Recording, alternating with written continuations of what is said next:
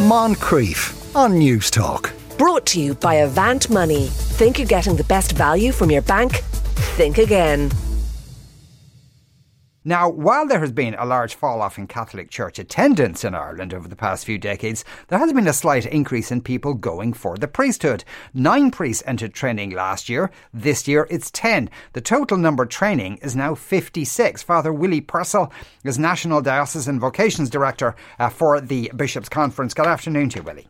Good afternoon, Sean. Thank you for the call. There's an increase last year, this year on last year. Is there if we look at it over a spread of a greater number of years, is there an increase?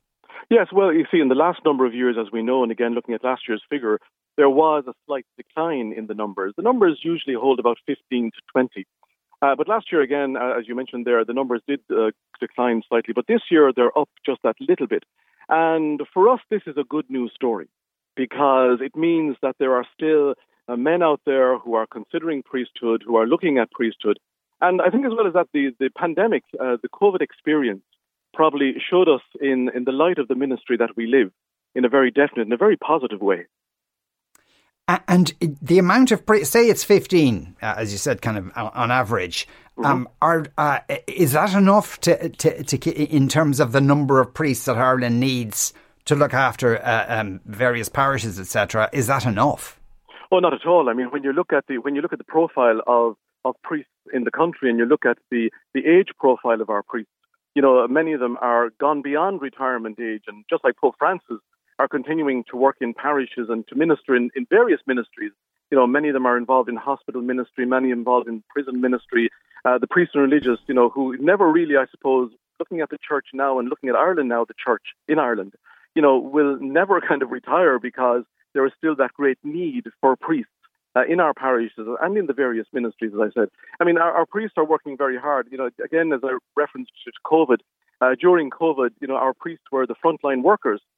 I mean, I know from my own experience and from my colleagues, I mean, we were the people, and again, the priests and religious, the men, the sisters, the priests and the brothers, we were the ones who were called out often when only 10 people were allowed at a funeral. We were the ones who were called into the hospitals when families couldn't go in to be with their loved ones. We are the ones, you know, who sat with families during COVID when nobody else could have that contact with them. So the ministry never changed. But I think, you know, the COVID experience, pandemic experience, really showed people, and maybe showed men who were even thinking of priesthood or discerning a call to priesthood, what priesthood is all about. It's about that service and that ministry, even in the face of great trial and opposition. Yeah, and so the young men who are training today, when they finally become priests, will their workload be even greater than priests who are working today? Yeah, very good question, because I think when we look at the future and we look at the synodal process, the synodal pathway that's happening at the moment, which really is encouraging people, the community, to become involved in the life and ministry of the church.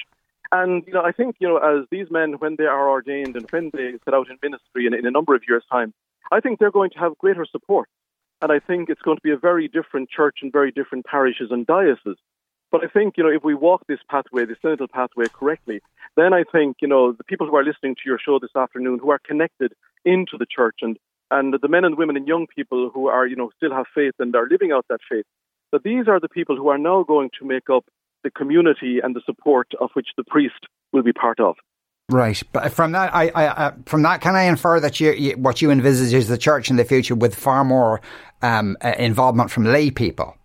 Absolutely, Sean. You're 100% right. That is where Pope Francis' focus is, and that's, I think, where every diocese and every parish in the country where the focus is that, you know, that people, you know, through their baptism, they belong to the church, they're part of the church community, the church family.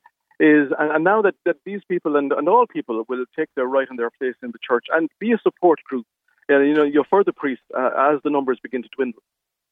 How many years does it take to become a priest now? What's the process roughly? Yeah, the process really is, it's 2 years. I think this is an excellent process. This came out a few years ago from Rome, this new process of discerning and preparing for priesthood.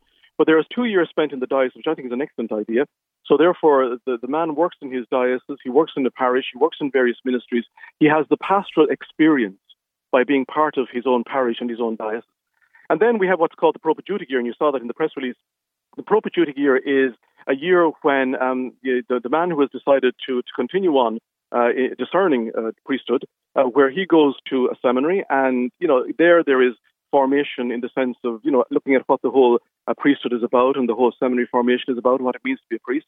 And then there is 7 years in the seminary. So in total, it's about 10 years now, but it's a good 10 years, and it gives particularly young men the opportunity to know what they're doing. Right, so by the time they're fully fledged priests, they're not old men, but they're not young men anymore. They're mature enough. Exactly. Yeah. Absolutely. And I think, Sean, when you look at any of the various professions, whatever you're training for, there is a process of training, there is a time, there is a length of time in order to prepare you adequately in the various ways that you can actually live your ministry and, work in your ministry.